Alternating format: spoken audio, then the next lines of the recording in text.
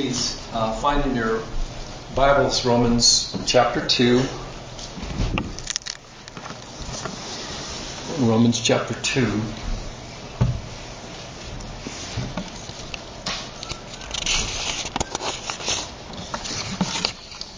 I'm going to read from verses 12 to 16 here.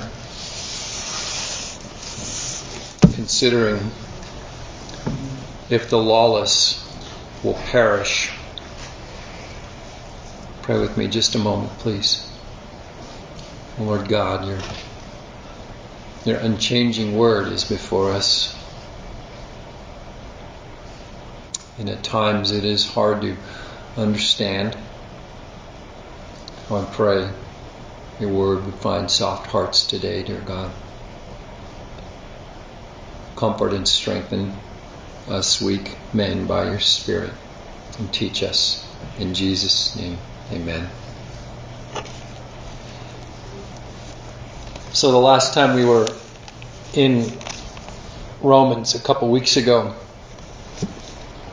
we're realizing there is a people here that is being spoken to in Romans 1 and Romans 2 who seem to be what I decided to call ethically insulated from Paul's charge. Chapter 2 began with the phrase, "Therefore you are inexcusable." And he also used the same phrase in chapter 1, "You are inexcusable." And it seems that he knows he's speaking to somebody who can't really hear or receive what it is he's saying. And so he keeps arguing so that it might be heard and it might be understood. So when we read from verse 12, he's now introducing an idea that he hasn't talked about really, as he tries to press this point. He says at verse 12, "For as many as have sinned without the law will also perish without the law, and as many as have sinned in the law will be judged by the law." Then he explains his emphasis by saying, "For not the hearers of the law are just in the sight of God, but the doers of the law will be justified." Note those two words, just and justified, and what close relatives they are of the phrase in chapter 1 when Paul says, "I'm not ashamed of the gospel. It is the power of God for salvation, for in it the righteousness of God is revealed." That word righteousness and the fact that the gospel reveals that word righteousness and this word just and justified, they're almost like twins. They have the same exact root in them. And it helps you understand the whole thrust of Romans when you realize that Paul's desire in his preaching is that the righteousness of God would be revealed. And here we're seeing this concept being referred to, not the hearers of the law are just in the sight of the God, but the doers of the law will be, you see it, justified. Made righteous. Or a word I've used occasionally, righteousified. Right? Made righteous. For, he says in verse 14, I'll explain the argument in a moment. "When Gentiles who do not have the law by nature do the things in the law, these, although not having the law, are a law to themselves, who show the work of the law written on their hearts, their conscience also bearing witness, and between themselves their thoughts accusing or else excusing them in the day when God will judge the secrets of men by Jesus Christ according to my gospel." Now let me introduce to you the true categories of favor. The true categories of favor. That'll make sense to you in a moment. In Romans 1:18 says, the wrath of God is revealed against all ungodliness and unrighteousness of men who suppress the truth in unrighteousness. The wrath of God is on the front end of explaining the gospel message. Now look at Romans chapter 2 and verse 11. There is no partiality with God. The wrath of God is being revealed from heaven. Jump all the way to 11. There is no partiality. What Paul is trying to help every hearer understand is that this wrath being revealed from heaven comes with no manly discretion. It comes without any partiality. And I believe it's this idea of partiality that is slightly misleading some of the hearers of the gospel even today. Let me continue to explain. What he has said in verse 12 and 13 is not clearly understood by some who are hearing this message. He will render to each according to his deeds. Do you see that? He will render to each according to his deeds. Wrath in accordance, remember the phrase, I think it was 2 weeks ago, in accordance with the treasure. Some are treasuring up wrath for the day of wrath. How are they doing that? How is somebody treasuring up wrath? They're opposed to reconciliation with God. They're using God's treasure up. What was the treasure God is giving to men? Time. Men have time to hear the gospel. Men have time to repent of their sins. Don't you realize that it is this free time, this living time that has been given to you so that you might repent? Don't waste that treasure on treasuring up wrath for the day of wrath. Part of Paul's audience has a very difficult time accepting that the wrath of God comes against men and women. Look at verse 12 again. Whether they've sinned without the law or whether they have sinned in the law. They see God's favor. They see God's salvation. They see God's holding off of judgment through a different perspective. And Paul is arguing with them. He's trying to help men understand that what they are seeing in terms of final judgment or of the ultimate day of judgment is wrong. You see, they believe they are so unlike the condemned. They believe they are so separate from the condemned, which have been detailed, right, in chapter 1. The kinds of things that are mentioned, they see themselves so different that they are not in this path of God's wrath. But the Spirit of God, through the writing of Paul, insists that the different and various sinful deeds in them, the deeds in them, the deeds of their lives, prove their lawlessness and will require God's wrath. So they don't understand what they understand as God's ultimate and forever favor is a misconception.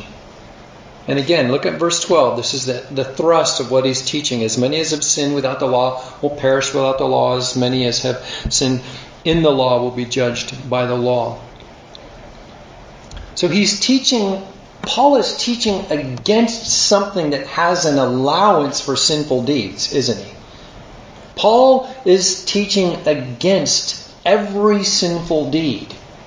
And for some reason, many of those who are hearing this preaching do not make the connection between their own sinful deeds and the necessity of the wrath of God. This is why he's insisting on this. He's saying, don't you understand?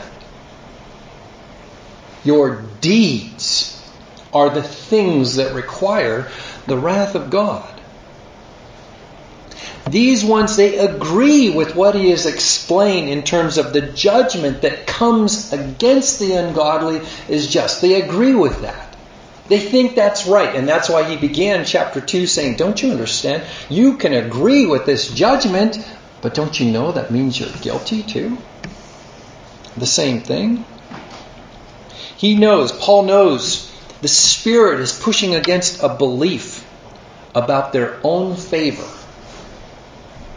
Every man on earth, for some reason, in his own ways, he justifies his existence and his errors and his sins in his life before God. He justifies himself before God.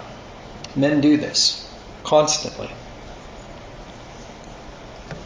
But many, if not most, they don't realize they're normal little sins. They're common little sins will result in their negative judgment. Chapter 2, verse 1, you are inexcusable. Chapter 2, verse 6, God will render to each one according to his deeds. Chapter 2, verse 12, as many as have sinned without the law will perish. As many as have sinned within the law or in the law will be judged by the law. And by God's grace, every man who hears the gospel preached begins to realize that a man sits or stands in disfavor before God or in his condemnation before God because of sin, because of any little deed of sin. He's saying the deed done against the law is what predicates wrath. And this is where the primary listener to Paul doesn't get it yet, but Paul is saying every deed, all of the deeds done against law is what predicates the wrath of God. Now listen carefully. When the lawkeeper coveted, or when the lawkeeper gossiped, can they see that they have done something offensive to God? Put yourself in an old covenant context, Steve. Go all the way back into a Mosaic law context. When someone has coveted or if someone has gossiped, can they see themselves as having offended God? And I believe the answer is yes. The law of Moses details these things. Would they see themselves wrath-worthy? A coveter under the old covenant. Did they see themselves wrath-worthy? No, not really. Why? Why do they escape wrath? Why do they escape judgment? Well, they have a system. They have a law. They have a way of appeasing God's wrath, don't they? What do? They bring sacrifices. So men under the old covenant don't necessarily fear the wrath of God. The man with the light of the law very often does not understand that he has never, ever dealt with the guilt of his deeds. Your average old covenant person sees these acts of his sinful works, his sinful deeds, makes his prayer, makes his sacrifice, and he's good. He's never dealt with his deeds. I believe that this man has become used to ritual forgiveness. And he sees himself as the elect people of God. He sees himself in a favor because of his relation to Abraham, for example. He's part of the covenant people. So Paul is teaching that there is only one category of favor. There's only one way to be favored by God. What is it? Sin or no sin. If your deeds show you're a sinner, expect the wrath of God. If your deeds show you are righteous, then expect His favor. He is redefining the category, and that's why we're seeing the pattern that is connecting men in his thinking about what God thinks of him. God, what do you think of me? What is my hope, God? These men are not correctly thinking that my sinful deed, if there was even only one, would mean perish or judgment. He's not thinking this correctly. Sinlessness is not what these men think make him favorable before God. But this is what is being taught to him. So let me tell you about the natural law's authority. I believe I can make this more clear as we press forward a little bit. The natural law's authority. In order to help these ones who have some strange dependence on maybe their covenant membership and on their keeping of law, which Paul goes into more detail later in chapter 2. But here, in order to help them see what they have not yet understood, he teaches them what the authority of the natural law is. And all I mean by natural law is what he begins to describe in verse 13. Okay? There is a natural law, and this law is in a sense held in disdain by the one Paul is talking to. Paul is talking to a person who knows something about law and knows something about the teachings of God over here, okay? But Paul is now talking about a person over here who is working under a different law. That's what's going on in verse 13. So this law over here is a law that the sophisticated guy over here, he looks down on. So here is this low form of law keeping here. And yet what we're going to discover is that the law governing this is just as merciless as the law we're looking at over here. The sophisticated law and the natural law, both alike condemn to death. Let's look at how he develops this. Verse 13. Here is why the pagan will perish. Verse 13. For not the hearers of the law are just in the sight of God, but the doers of the law will be justified. For, here's why that's true. He says, for when Gentiles who do not have the law, by nature do the things in the law, these, although not having the law, are a law to themselves, who show the work of the law written in their hearts, their conscience also bearing witness, and between themselves their thoughts accusing or else excusing them. Verse 13, doers of the law are justified. Then he illustrates what he means by this with an application from those who follow a crude law, a rustic law, a natural law, if you will. Okay? Verse 14 describes how we recognize that the natural law written on the hearts of those without the Mosaic law is truly a law. That's what is explained in verse 14. How do we know that these ones without Mosaic law really have a law written on their hearts? How do we know that that's true? Well, this is what he explains in verse 14. When Gentiles who do not have the law by nature do the things in the law. You see that? There's something in the natural way they function. And they do things that are written in the law. Let's just take do not murder. Why don't they murder? Well, the inference is that the law is written on their hearts. Don't steal. There is a law written on their hearts. And so he's saying, how do we know that natural law exists? They do, by nature. They do this. They function under it. It governs their lives.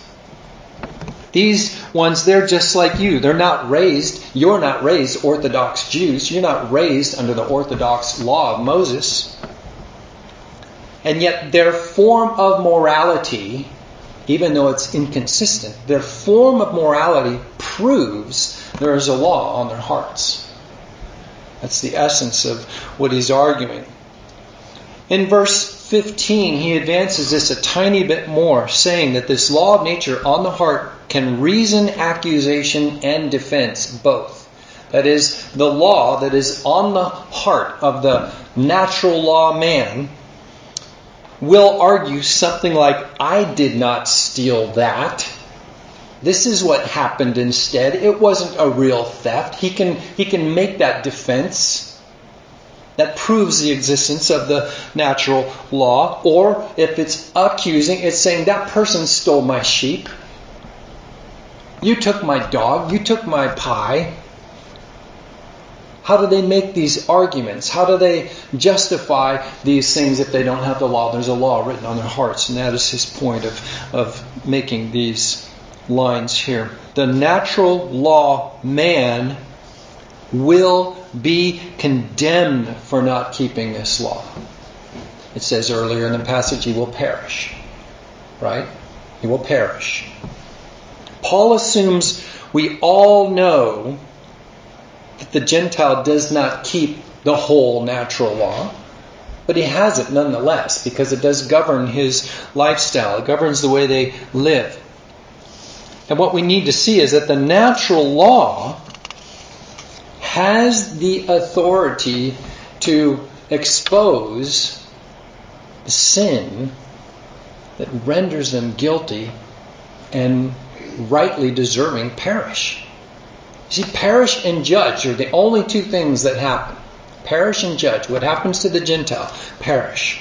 Paul says these without law will perish. Why?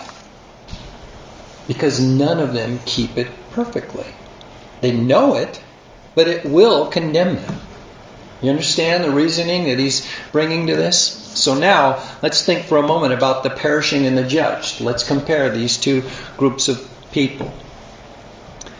Sin with or without law. Those are two groups. Sinning with the law, sinning without the law. And then perish or judged. Those are the two results of sinning with the law and without the law. Perish or judge. Those are the two categories. And so do you realize what Paul is saying? If you sin without the law, you perish. Who wants that? Raise your hand. Sin without the law. Who wants perish? Nobody. Okay, who wants sin with the law and judged? Nobody. His point is not to make one of them a good option and one of them a bad option. Both of these options are horrible options. Nobody wants to face either one.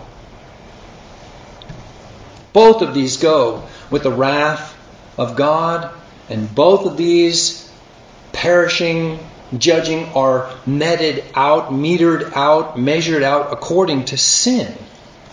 And those under the natural law will perish, and the rest are judged.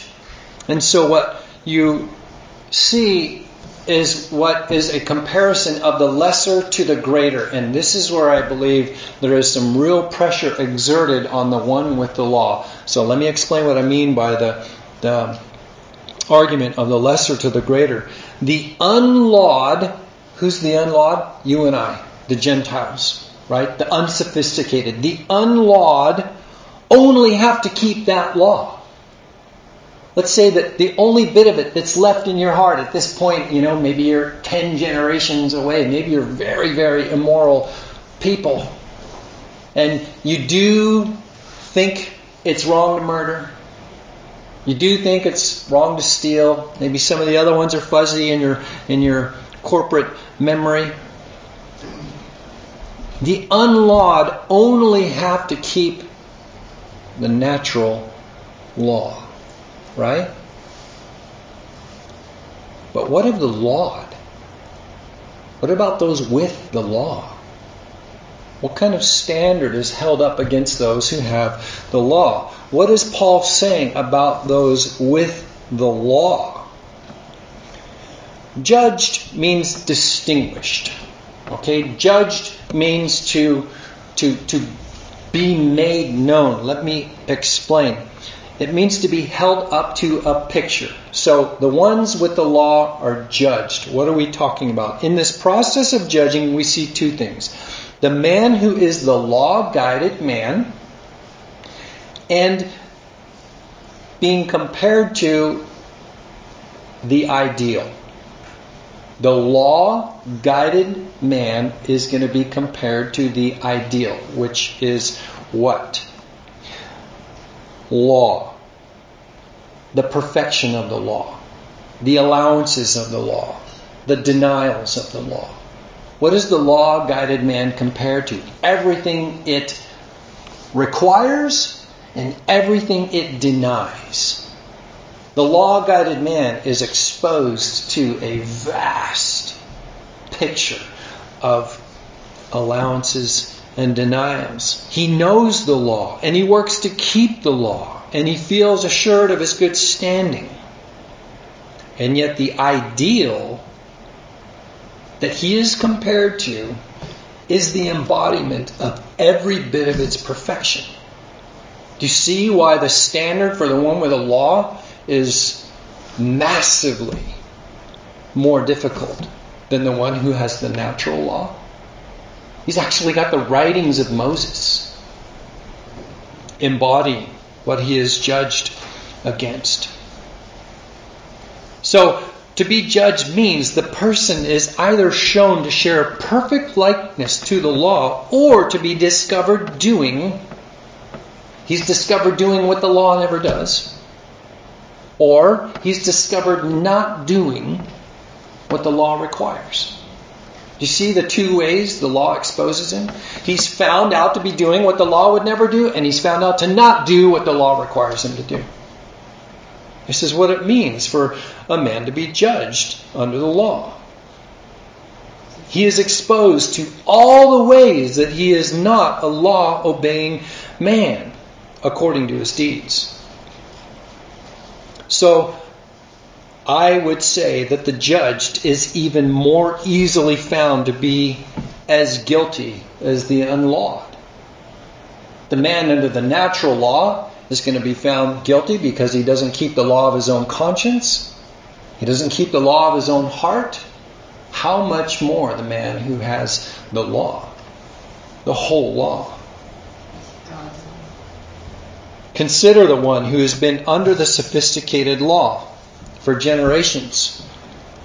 Consider the man listening to this sermon that Paul is preaching to him. Consider what he is thinking about and realizing and asking himself, is God looking down at each little misstep in order to determine who will receive wrath and judgment? Does God see every single little word and thought that is not according to law to determine wrath? And then, as he sees and contemplates how the natural man fares, how the natural man will perish for not keeping his simple law, the natural man will perish for breaking his crude law. This man under the law of God is discovering that he is in much more peril, if possible, than the man under the natural law. He doesn't even know or understand. Look at Romans 3:20. He doesn't know or understand this, and we'll get to this eventually. It says, by the deeds of the law, no flesh shall be justified in his sight. For by the law is the knowledge of sin. The man Paul is speaking to right now doesn't know this. He doesn't know that no man is going to be justified by the law. Right now, Paul is exposing him to his need as a lawbreaker. He's saying, you are hopeless. You are standing in the path of the wrath of God. But he doesn't yet know that the law will not save anybody. So deeds condemn. Deeds condemn. Deeds and secret deeds are revealed, is what it says in verse 16. And the Gentile conscience will accuse and excuse, or accuse and defend for the charges of guilt. From verse 14, look again with me, verse 14. For when the Gentiles, which have not the law, do by nature the things contained in the law, these, having not the law, are a law to themselves, which show the work of the law written in their hearts, their conscience bearing witness, their thoughts, the meanwhile accusing or excusing one another in the day when God will judge the secrets of men by Jesus Christ according to my gospel. God's law written on the hearts and the conscience of the Gentiles will condemn. Will condemn. There's a day when men's secrets are judged by Christ according to the gospel that Paul is preaching and that what he is explaining to his audience here. And so far, this is bad news. The gospel to this point, the letter to this point, is bad news. It is meant to expose you. It is meant to help you understand how needy you are. You are not a rich person standing before God. You are not a meritorious man or woman before God. You are desperately needy. Whether you are a Gentile or whether you are a Jew, you stand in this terrible path. God's law written on the heart of Gentiles will condemn them. There's a day, he says there in verse 16. There's a day. This is pretty fascinating. Men's secrets are judged by Christ.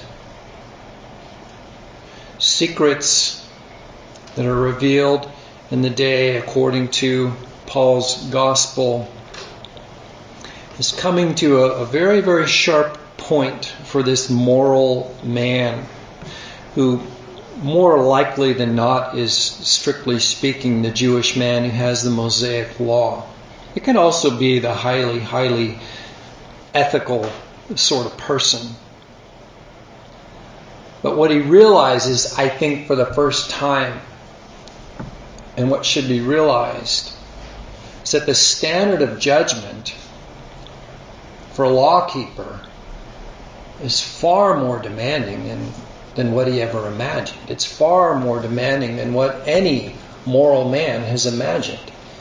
If your morality is the ground by which you find merit to stand before God, you have no idea how desperately condemned and hopeless you are.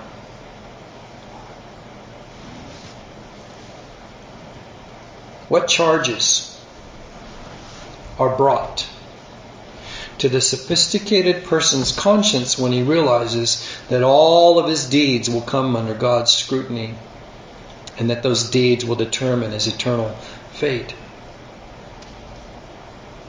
All that God has asked is that you keep the simple standards of law. We kind of start early in Romans thinking about what the simple requirements are. Love God, glorify God, worship God. Worship Him for His eternal majesty and deity. Honor Him by doing what is right at all time without exception.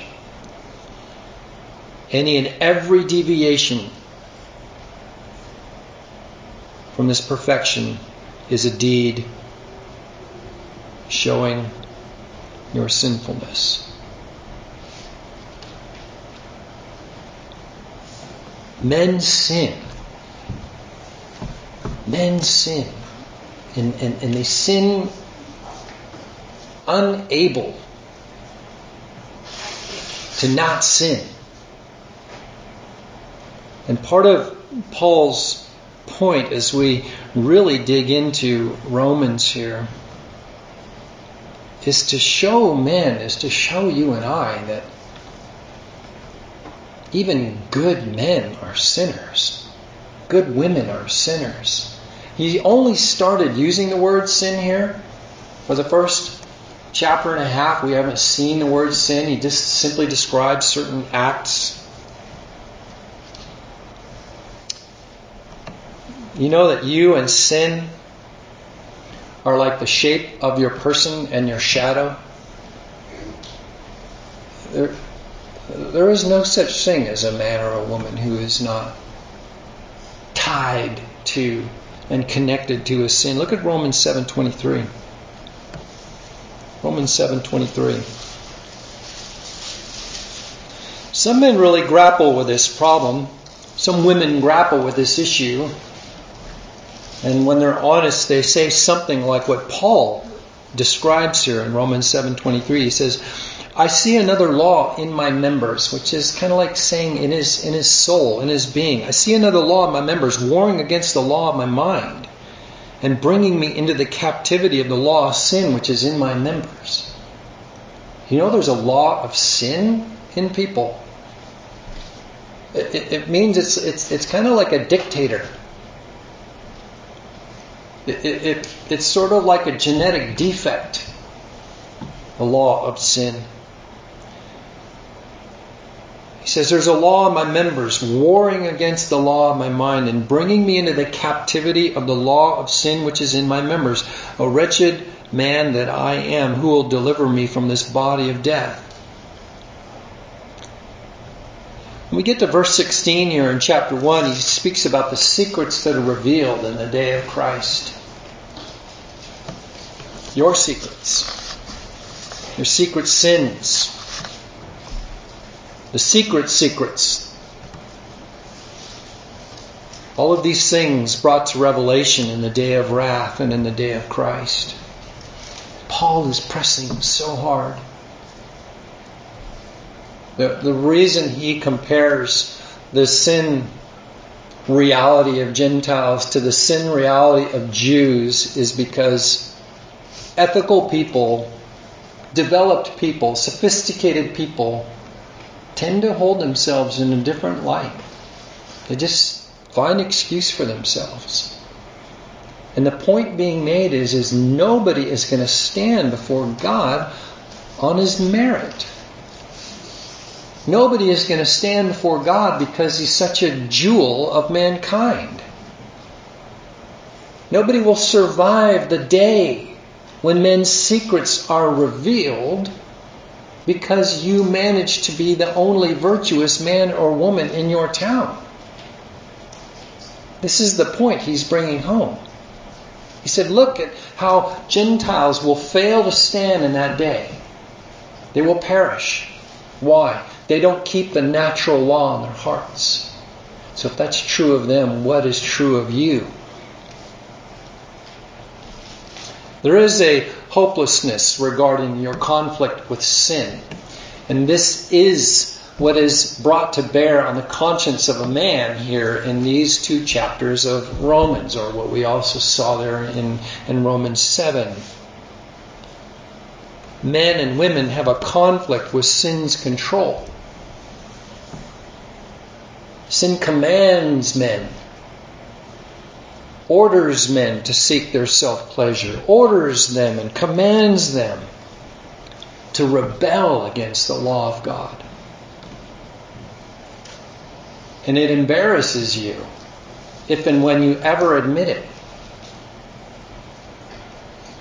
You cannot obey the law of righteousness perfectly.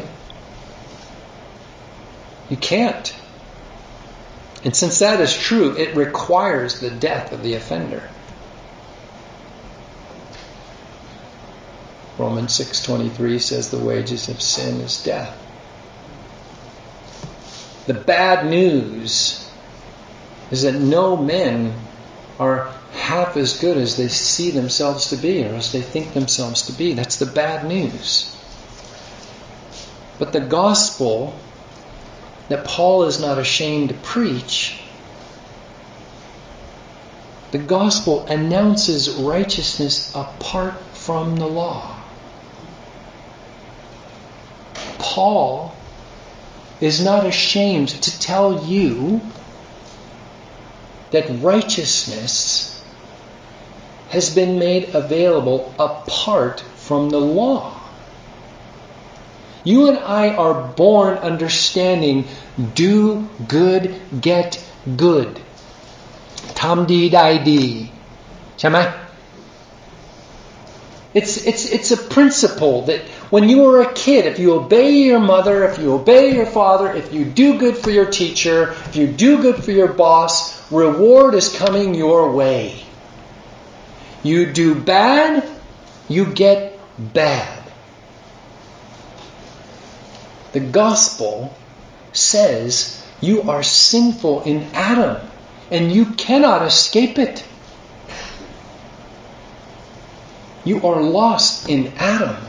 You sin daily. Don't lie to God or your mom and your dad and say you don't.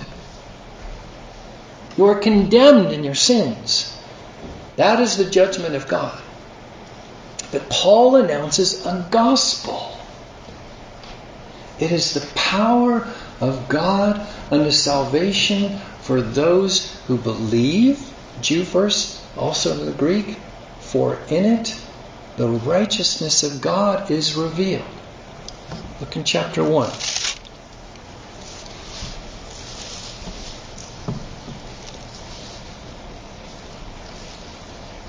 It's verse 17. In it, in the gospel, the righteousness of God is revealed from faith to faith.